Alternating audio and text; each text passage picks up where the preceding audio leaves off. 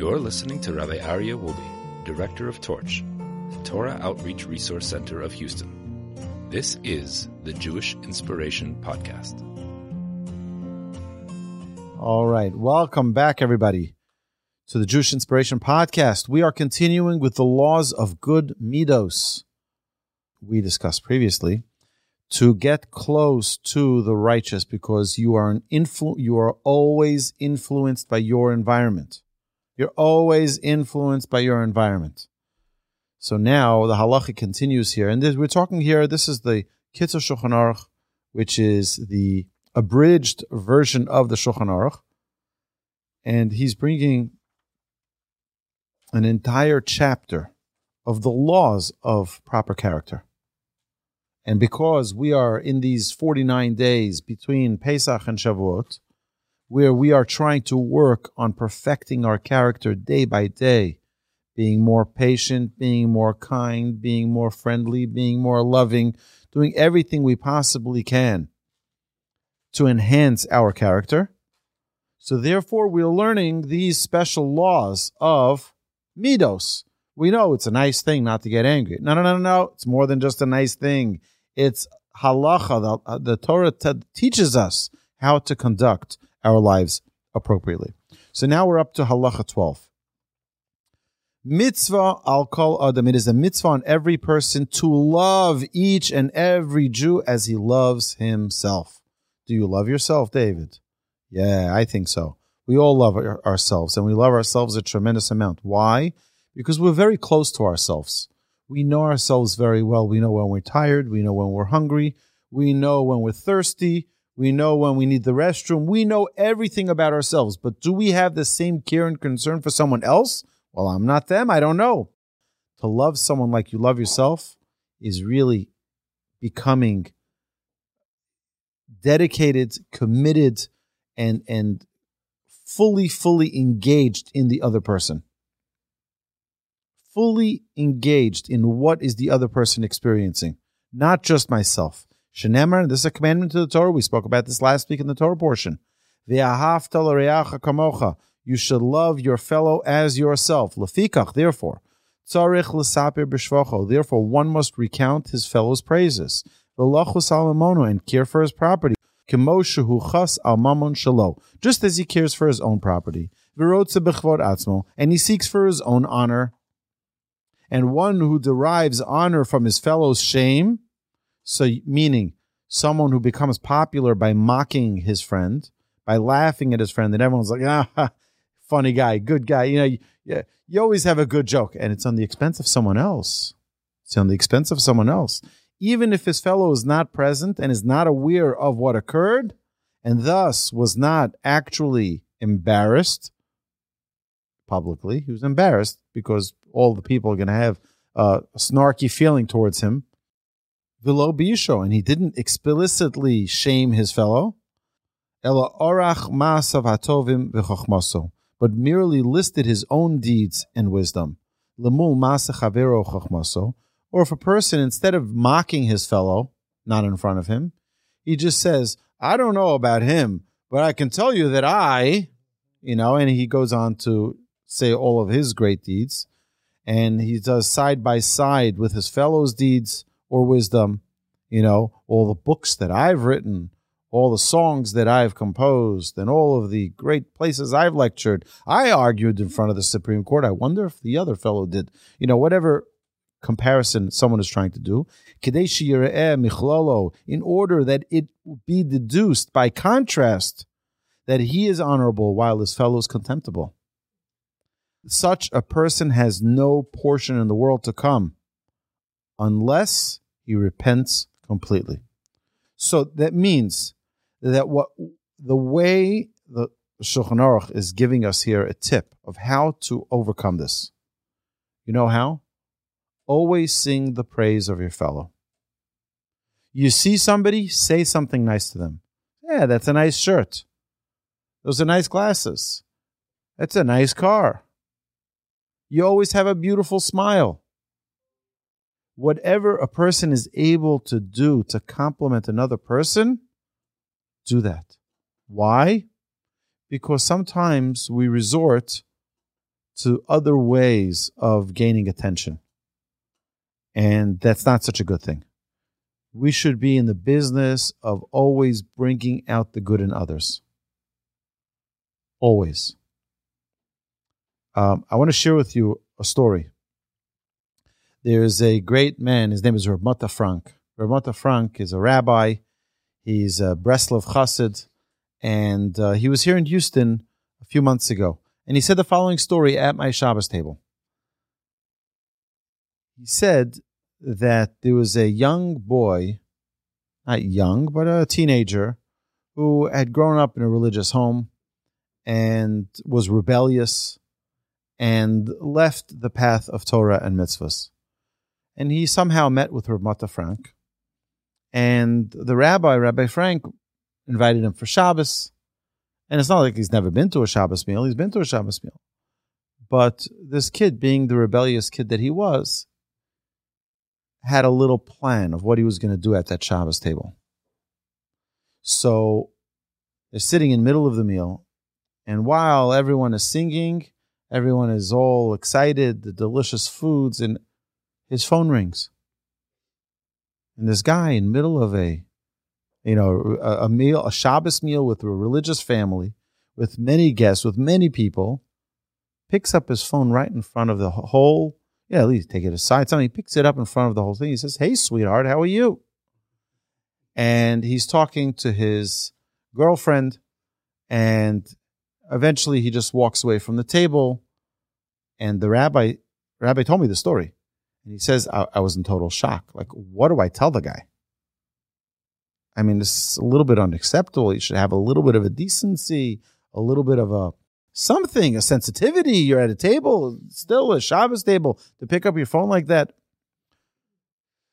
So the guy ended up walking to his room that he was staying in the rabbi's house. And the rabbi gets up from the Shabbos table and he decides he's going to go to his room, to this boy's room. And he didn't know what he's going to say. Before he knocks on the door, he turns to heaven and he says, "Hashem, I need you to put the words in my mouth. I need you to put the words in my mouth." He knocks on the door, and the kid opens up the door. The rabbi says to him, "I want you to know something. You have no idea how much Hashem loves you. And you have no idea how much I love you. Come, let me give you a hug." And the boy got so angry. He got so angry. He says, this was a setup. He says, I told my girlfriend to call right in the middle of the meal because I was expecting for you to throw me out and say, don't ever walk into my house again like that. And then I'll have a reason to never be at a Shabbos table again. I'll have a reason to leave. I'll have a reason to be disgruntled. I'll have a reason to be angry. But now you're giving me a hug and you're telling me how much you love me and how much God loves me.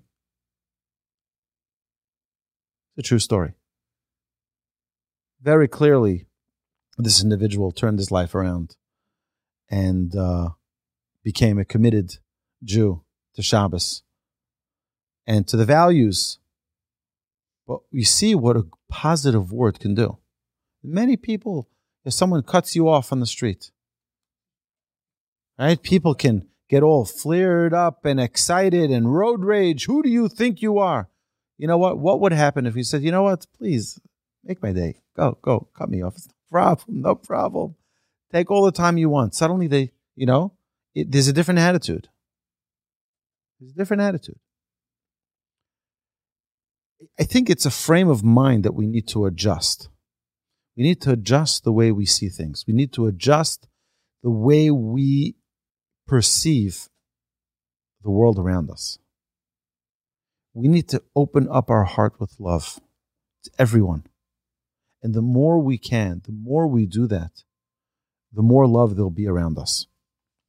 On the other hand, someone who says something negative about another person, if a person says, God forbid, Lashon Hara, he mocks someone else, he talks down about somebody else, that's never going to be good. It's never going to bring about love. It's never going to bring about joy. Someone who is angry is someone who is sad. Someone who's in pain. The anger is just a result of that pain. You know what? If they embarrassed someone publicly and someone was ashamed because of the mockery, it's not a simple thing. It's something to be very, very concerned about and worried about. Because you could lose your entire world to come. All of the good deeds that you do are thrown out because of the embarrassment you cause someone else. The person who's being mocked, do they appreciate it? You know, wherever a person finds the greatest challenge is where there's the most opportunity. We have the most challenge is the most opportunity. So, halacha number 13. Hasone echad mi Yisrael bilibo. Anyone who hates a Jew in his heart, over below sase, transgresses a negative commandment in the Torah, as it states, you shall not hate your brother in your heart. Lo sisna es achicha bilvavecha, you shall not hate your brother in your heart. What does that mean? That means if someone wronged you, he may not harbor hatred against the man and remain silent. Kamoshinema bar Sharm, as it says about the wicked, v'lo diber Avshalom im Amnon limeira ve'atov ki sonei Avshalom es Amnon. It says in Samuel that Avshalom did not speak to Amnon, neither bad nor good, for Avshalom hated Amnon. Hated him with such a passion. Oh, he's at the event, I'm not going. I don't want to see his face. There's such a hatred. Rather, it is incumbent and it is a mitzvah upon him to inform the other person of his grievance. And to say to him, Lama asisa likach v'kach. Why did you do such and such to me? V'lama chatasali badavar zeh. And why did you wrong me in this matter? This is the proper course of action that the Torah commands us to do. As the Torah states, Hocheach tochiach es hamisecha. You shall rebuke and reprove your fellow.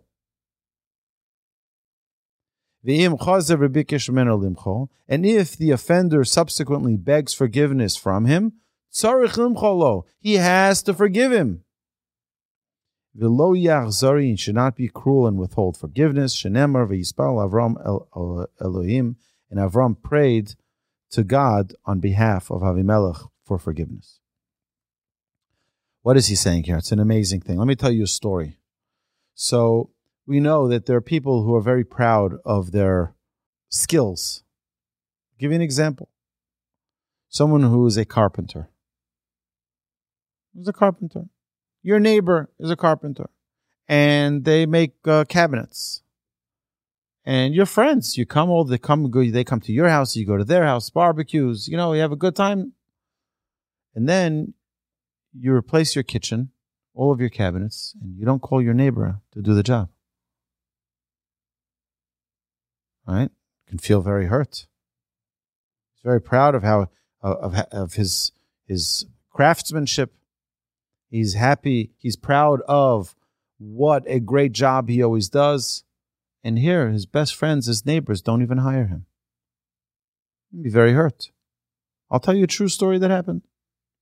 There was a man in our neighborhood who was a moil. He doesn't live in the community anymore. I said this story in the past. He was a moil, and he'd hope that people in the community would hire him to do the circumcision for their child on the 8th day. And there was one individual who did a bris on Shabbos, I believe it was. And instead of hiring the mole who was in town, he flew in someone from out of town, had to set him up, do the whole spiel, right? And he was very upset about it. So one day, and I was there, I was standing right there. He says, there's a commandment in the Torah not to hate your fellow in your heart. So I need to get it out of my heart. He says, you have no idea my disdain, my hatred, the pain you caused me for not hiring me to do the bris for your son. So why does the Torah command for this to happen? Why does the Torah command for this? It's such an amazing commandment. It's such a beautiful commandment. You know why? Because if you keep it in your heart, you'll never find out the truth. You see, the basic premise is that most people are reasonable, decent, good people. Most people. Would anybody over here go out of their way to harm someone? No. Go out of my way to harm someone? No way. I have better things to do with my life. So if someone is so hurt that they feel that I went out of my way to harm them, I have to explain to them what really happened, what my thought process was, what I was thinking, give them an opportunity to clarify. So the individual responded to this mail and he says, first is, I'm so sorry, this wasn't a personal thing. He says, what you may not have known is that this mail is my first cousin. The guy I brought in, my first cousin. We're best friends. We learned together in yeshiva. It wasn't that I didn't want you. I would have taken you. But this first cousin of mine, how would he feel if I didn't call him for my son's bris? So he says, okay, I'm sorry. I didn't realize. Sorry for accusing you. You know, and then they became very close friends. So what the Torah is commanding us to do is don't keep it to yourself. Find a way to talk it out with your fellow. Find a way to talk it out with your fellow. Be open. Now, does that mean that you can just start yelling and screaming at them? You should be angry? No. And we'll see in a minute that the halacha tells us from the Torah that we have to. There's a mitzvah in the Torah to rebuke and reprove our fellow. And we're going to hear the qualifications from it, the qualification that we've heard so many times in our class. So it says, you shall reprove your fellow. But Avos Rabbi Nasson, in Avos of Rabbi Nasson, it says, V'sinas habriyas keitzad, what constitutes hatred of people? Milamed shelo yichavin adam lomar. This teaches us that one should not accustom oneself to say, love the sages but hate the students, or love the students but hate the common folk. Rather, love them all. A person should be in the habit, I've had people tell me this all the time. They say, you're religious, you're normal. You're a normal one. But everybody else, they're all crazies. Right? That's what I had someone tell me. He says, yeah, all the religious Jews are crazy. They're all a little crazy. You're normal. Why isn't everyone normal like you? People make that assumption. That's not good. I still have people regularly, I'm very obviously complimented by this somewhat, maybe I shouldn't be. They say, you're the only normal rabbi. What do you mean? There are a lot of normal rabbis out there. Why? Awesome, Rabbi. Thank you. No, but seriously, there's a little bit of an issue that people are willing to say, I like some of them, but not all of them. The idea, what the Torah says, is not love only some of them. Love all of them. All of humanity. Oh, if you're my race, if you're from my company, if you're from my neighborhood, if you're from my state, if you vote like I vote, then I love you. It doesn't qualify that in the Torah. It says, love your fellow like yourself. Everyone who's considered your fellow. Ella, ehovas kulam, rather love them all. Usnas apikorsim, the only ones that we're obligated to hate are the heretics, those who instigate others to sin, and those who lead others astray from the Torah, as well as those who inform upon others to the authorities. So, someone who is, it's called, in the halach, it's called a moser, someone who reports on others. That's not your business. You shouldn't be reporting other people to the authorities, unless obviously someone's a criminal and a danger to the public. But just, something, someone shared with you something privately, and you go report that, that's inappropriate. Torah forbids that. V'chein David Amar, and so too did King David say, those who hate you, Hashem, I hate them, and I quarrel with those who rise up against you. With the utmost hatred I hate them. I regard them as my own enemies, meaning that someone is willing to stand up for what's right and what's wrong. I stand with God. That's my position. Those who love God, I love. Those who hate God, I hate. I'm on team God. And that's the way one needs to conduct themselves.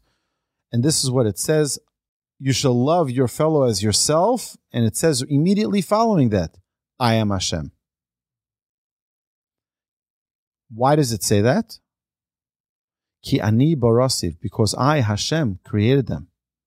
Thus, if he acts in consonance with the conduct of your people and follows the will of Hashem, you shall love him. And if not, you shall not love him. So when is the obligation to love someone? When they follow the will of Hashem. When they're following the basic guidelines of humanity. Someone is a thief, you have no obligation to love them. Now that doesn't mean that you should start yelling and screaming at them. That might not be so fruitful. It might not bring you the results you want. But a person should dedicate their lives to the righteousness that God wants. Okay. Halacha continues. It is prohibited for a person to appeal for judgment from heaven against his fellow who wronged him. So someone did something bad to you. You turn to heaven, you say, God, strike him. God, I hope he loses his job. I hope he loses his money. I hope he, this arrogant son of a gun, I cannot believe he did that to me. He stole my deal. Right? He kicked me out of the company. I hope he goes bankrupt. No. You shouldn't pray for the downfall of your fellow. For someone who wronged you even. This prohibition, however, applies only if he has recourse to attain justice here on earth. Otherwise, it is permitted. And anyone who cries out to Hashem about his fellow, but be careful. If you cry out against your fellow, do you know who gets punished first? You. Why? Because what happens? You're saying, God, this person did something terrible. Hold him accountable. So God says, you know what? It's a good idea. Let me open up your book first, though, and let me hold you accountable. Ooh, that's not a place we want to be in. We don't want to be in a place, because, and by the way, we spoke about this a lot, about judging people favorably, that if you judge others unfavorably, you'll be judged unfavorably. If you judge others favorably, you'll be judged favorably. The way in which you project yourself to the world is the way you'll be projected. Okay? That's the way you'll be seen by others. If you are kind to others, others will be kind to you. So it says, Kol shuracha brios nochamenu, rucha makam nochamenu. If people like you, people are satisfied with you, God will be satisfied with you. God will be pleased with you. So he says, be careful about crying to the heavens against somebody else, because you'll be punished first. It also says, that if you pray for your fellow, you'll be answered first as well. Because God says, whoa, 1 second. You're asking me to help your fellow. What's about you? Did I take care of you properly? Oh, let me give you first, and then I'll give your friend. So if you're looking for a job and someone else is looking for a job, you're looking for a spouse and someone else is looking for a spouse, pray for them. Because if you pray for them to succeed, God will succeed your way first. Very powerful. The Yeshomrim, but there are others who say that even if he cannot attain justice here on earth, it is nevertheless prohibited to beseech Hashem about his offender unless he first informed him and attempted to settle the matter without resorting to heavenly intervention. First, deal with it yourself. Talk to the person directly and try to resolve the matter yourself. Number 15. Haroes chaver shechata, one who sees his fellow sin. O shahalach b'derech lo tov, or if he sees his friend going in an improper path. So you see your friend going into a bad place. You see them going there. Or you are witness to your friend acting in a way that's inappropriate. Mitzvah lachzir l'mutav. It is the person is commanded to bring him back to the proper way. V'lahodio shehu chote b'masav aroim, and to inform him that he is sinning with his evil deeds. Shenemar, as the verse states, hocheach tochiach esamisecha, the same commandment we mentioned previously. You shall reprove, rebuke your fellow, and do not bear a sin because of him. Why does the verse add that? Do not bear a sin because of him. Because now, let's say someone does something that they don't realize is a sin. They don't realize it's a sin. So now you have two options. You can tell them about it, or you cannot tell them. If you don't tell them about it, they'll continue doing it. But if you do tell them about it, now they know that what they're doing is wrong. They have knowledge of that. Okay. However, if you tell it to them in the wrong way and they continue to do it, now it's your fault. Because now they're doing it intentionally. Right? It's a big pickle you're in. Right, what do? I see the person is cheating on his taxes. I got to say something. Guess what? You have to find a way to say it that he will accept it. You have to say it in a way that he'll accept it. One who rebukes his fellow, whether concerning an issue between the two of them, or an issue between the fellow and God and his creator, he must rebuke him privately so as not to shame him. And he should talk with him gently and in a soft-spoken manner. V'yodio, and inform him, she'eno omer lo elo tovaso.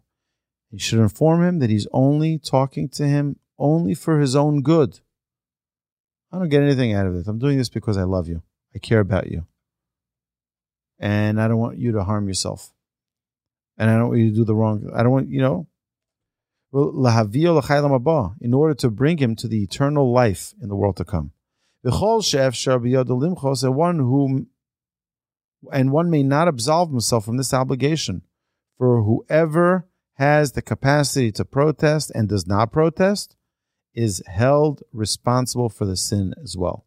So if you could have said something, okay, I'll give you an example. Your child does something wrong. Someone sees it. You don't know about it. Okay? And now your child did something wrong and got hurt from it. So now that person who could have told you something is in a way held accountable. God forbid. Why? You could have alerted me. But instead you kept your mouth shut and you didn't say anything. That's the same with any sin. If a person does something that could have been avoided had you opened up your mouth and said something, now you're held accountable because you didn't say anything. So doesn't that qualify for, as you're saying, as making someone a busybody? And mind your own business, you nosy, right? Nobody needs to, right? It's not your business. So, I'll give you an example. I actually saw this. It happened to me, actually. So I was in one of these supermarkets, and an elderly person who happened to have been my neighbor at the time came over to me. He says, I would hate to see that child fall out of that wagon and hit his head on the floor, on the concrete. So is it his business? It's definitely not his business, right? And that's what you would say. What are you being a nosy body, right? But the truth is that had the kid fallen out and he not said a word, right? The kids sometimes don't sit in the wagon on the top. They sit inside the thing and they're jumping around. You get hyper kids. They're great. So He's just bringing it to my attention. And you know what? He's 100% right. It's not his business, that's true, but it is his business. Because if someone really cares about you, they'll also find a way to say it that is loving, that is kind, that is gentle, not in a way that's obnoxious, hurtful, offensive, or the like. All right, so it's important. The intention is very, very important, as we'll see in the coming paragraph. You are very good, very good. Here we're going to continue in the next paragraph, and you're going to see it. You're going to see it in the next paragraph. When does this requirement to rebuke one's fellow apply? As long as he assumes that he will listen to him. But if he is certain that he will not listen to him, it is forbidden to rebuke him. That's what the Talmud says. Rabbi Eli said in the name of Rabbi Elazar Reb Shimon, just as there is a mitzvah for a person to say words of rebuke that will be accepted, so too there is a mitzvah for a person not to say words of rebuke that will not be accepted. Rav Abba said, Chova, it is in fact an obligation not to offer such words if you know that they will fall on deaf ears. So what's the obvious question that everyone asks? How do you know? How do you know? How am I supposed to know if my words are going to be heard? So there are a couple of things. First is, you have to know the person well enough. If you don't know the person well enough, you definitely have no business criticizing them. Right? Your neighbor, it's not your business how they educate their child. Right? And you know what? If they're doing a terrible job, it's still not your business. Now, if they're endangering their children, that is your business. But if they're just doing bad parenting, why is that your business? Okay, but here's the thing. Let's talk about a husband and a wife. If a husband and a wife who hopefully love each other, one sees a flaw in the other, you need to be very cautious, very careful, because you love the person. You don't want to hurt them. You don't want to offend them.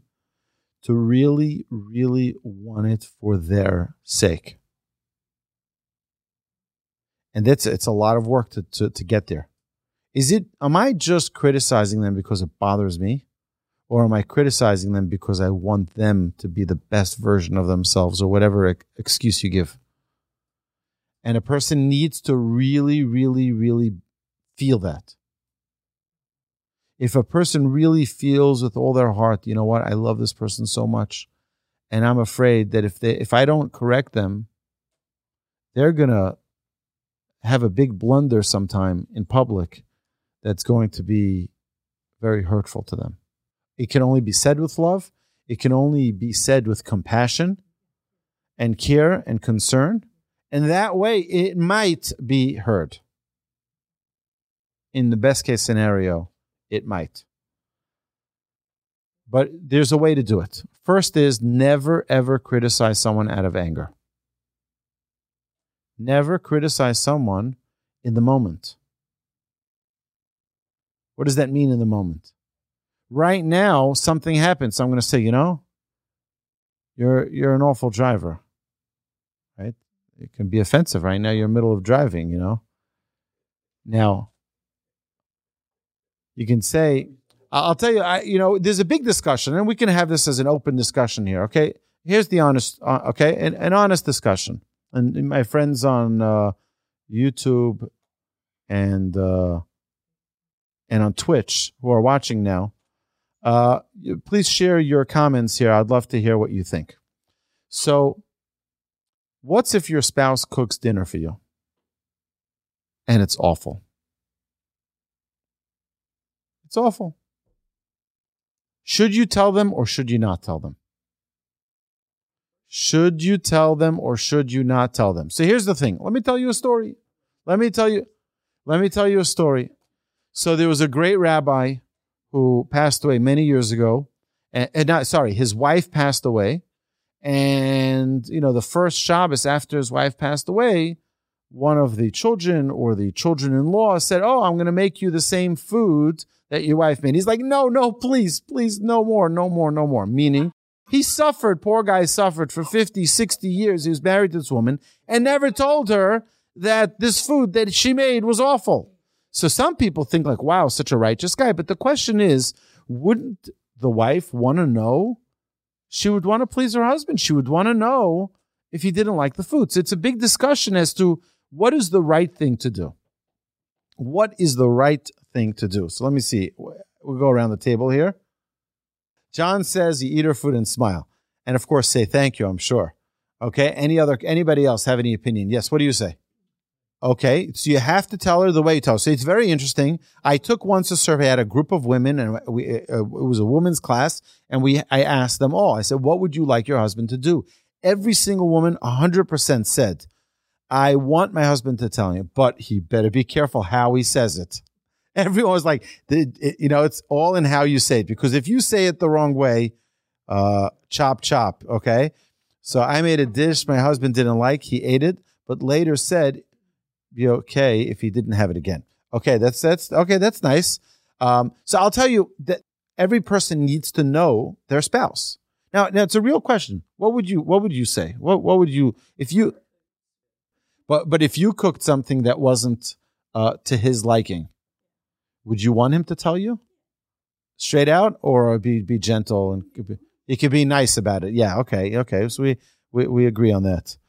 And this wasn't my taste, right? Okay, beautiful. So okay, but again, I wouldn't do it at the dinner table. Still, okay, I would wait a week or two, and so let me tell you a story. Okay, I was at my friend's house a few weeks after he got married, and his wife, they were very excited that a bunch of us guys, were friends for years, and we all came over for a meal, and she cooked a meal, and it was literally inedible. It was inedible. I'm not kidding, and I can take it. It was inedible. It was like under no circumstances can anyone eat it. So I will tell you, her husband is a real righteous man. He's a real righteous man. So she was in the kitchen and he tasted it and he knew this was really bad. So he ate his very quickly, and while she was in the kitchen, he swapped plates with everybody that was there and kept on eating it. And he was like, everyone loves it. It was so amazing. There's nothing left already, and he had it all. Okay. And it was like, to me, it was a sign of absolute selflessness. It was absolute selflessness. And he kept on sending compliments to the kitchen. This is amazing. This is amazing, right? Okay. Now, the question is, what's if 10 years later or 50 years later, she finds out that this was like the worst dish ever, and that he was not being genuine about this. So here's the thing. There's a way to say everything. You can say everything, but there's a way to say it. So we can share a few ideas. The first is, sometimes knowing the person, you got to just hold it in for a long time. But there's some people who really genuinely would want to know. So there's a way to do it, which I found, which is, now my wife is a fabulous cook, so I don't have this challenge. But there's been, I think, maybe one time that my wife made something that's just not I don't eat that kind of food. It's not my style, whatever. So I did like 3 or 4 weeks later when she made a really superb dinner. So I said, this was like the best dinner I've ever had in my life. And I said, you know what? If you ever have a question of whether or not you want to do this dinner or that dinner from 3 weeks ago, right? I'll take this dinner any night. And like, it was a compliment on this one. She's like, well, you didn't like that one? I said, it was okay, but this one is like just amazing. This is like unbelievable. This is like, so it was a compliment with a informing of my preference. I might have to take this off of YouTube, but the idea is like this, is that we don't want to hurt anybody. We don't want to hurt anybody. We don't want to insult anybody. We don't want anyone to cry themselves to sleep. We don't want anyone to be offended because we're being honest. You want me to be honest with you, right? So let me tell you, that food was awful, right? No, that's not the right way to do things. But you can say, look, if there's a dress that you don't like, you can say, I prefer this dress much more than that dress. This one that you like, you think is greater. I think it's a way to do it if it works. If you know how to, if you can, it's a very gentle way of sharing your preference. Doesn't need to be a criticism, is what I'm trying to say. But you know what? Everyone knows that there are different clothes that complement a person better. So when it comes to clothes, also clothes is not a criticism. Okay, it's not a criticism because it's not. But we're talking about how to compliment someone properly. Okay, 100%. Your spouse does rely on your honesty, but does that mean that? But you can also say, I really, really love you, but that's horrible. That doesn't either work. So you have to find a way. It's all in the delivery, and it's all in the more than delivery. It's the intention. It's the real intention. Even intention sometimes is not always, the victor here. So, but here, one second. But that is the beauty of what we're talking about: is that every single human being is different. Now, if you tell me that I only know how to make 3 things in the kitchen, okay. One is not even the kitchen; it's the barbecue grill, which is outside. Okay, so if you tell me, listen, your chicken soup is awful. I'm not a chef. I don't know how to make chicken soup. Okay, so it's not an insult, right? I'm not. That's not where I'm invested. I'm not invested in that. Now, if someone were to tell me, Rabbi, your class was awful, worst class I've ever heard, I'd love to hear some feedback about that. Okay, I'd love to get some more notes on that. But the idea here is that there's a proper way for something to be said. There's a proper way. Now, I think that particularly with a husband and a wife, is that it doesn't have to be whether or not it's delicious. It has to be whether or not this is what your liking is. It could be delicious. For example, like I don't eat eggplants. Okay, I don't like eggplants. So you can make the most delicious eggplant. I still don't like eggplant. Right? So it's not an issue of that you're a good chef or not a good chef. It's one of the things I don't eat. You understand? So it's like, there's a difference between it being an offense to you versus being my liking. Now they shouldn't be a contradiction to one another. Okay. Either way. Okay. So it says that if you know the person's going to accept, you have to rebuke them. If you know that they're not going to accept, you are not allowed to rebuke them. You're not allowed to rebuke them. And that's what the halacha says, and that's the Gemara in Yevamos 65b. Why? Because the verse says, do not rebuke a scoffer, lest he hate you. Rebuke a wise man, and he will love you. A wise person will appreciate and love rebuke, even if it's not presented nicely, even if it's someone who do you think you are, right? To tell me such a thing. You're a little child. What do you know?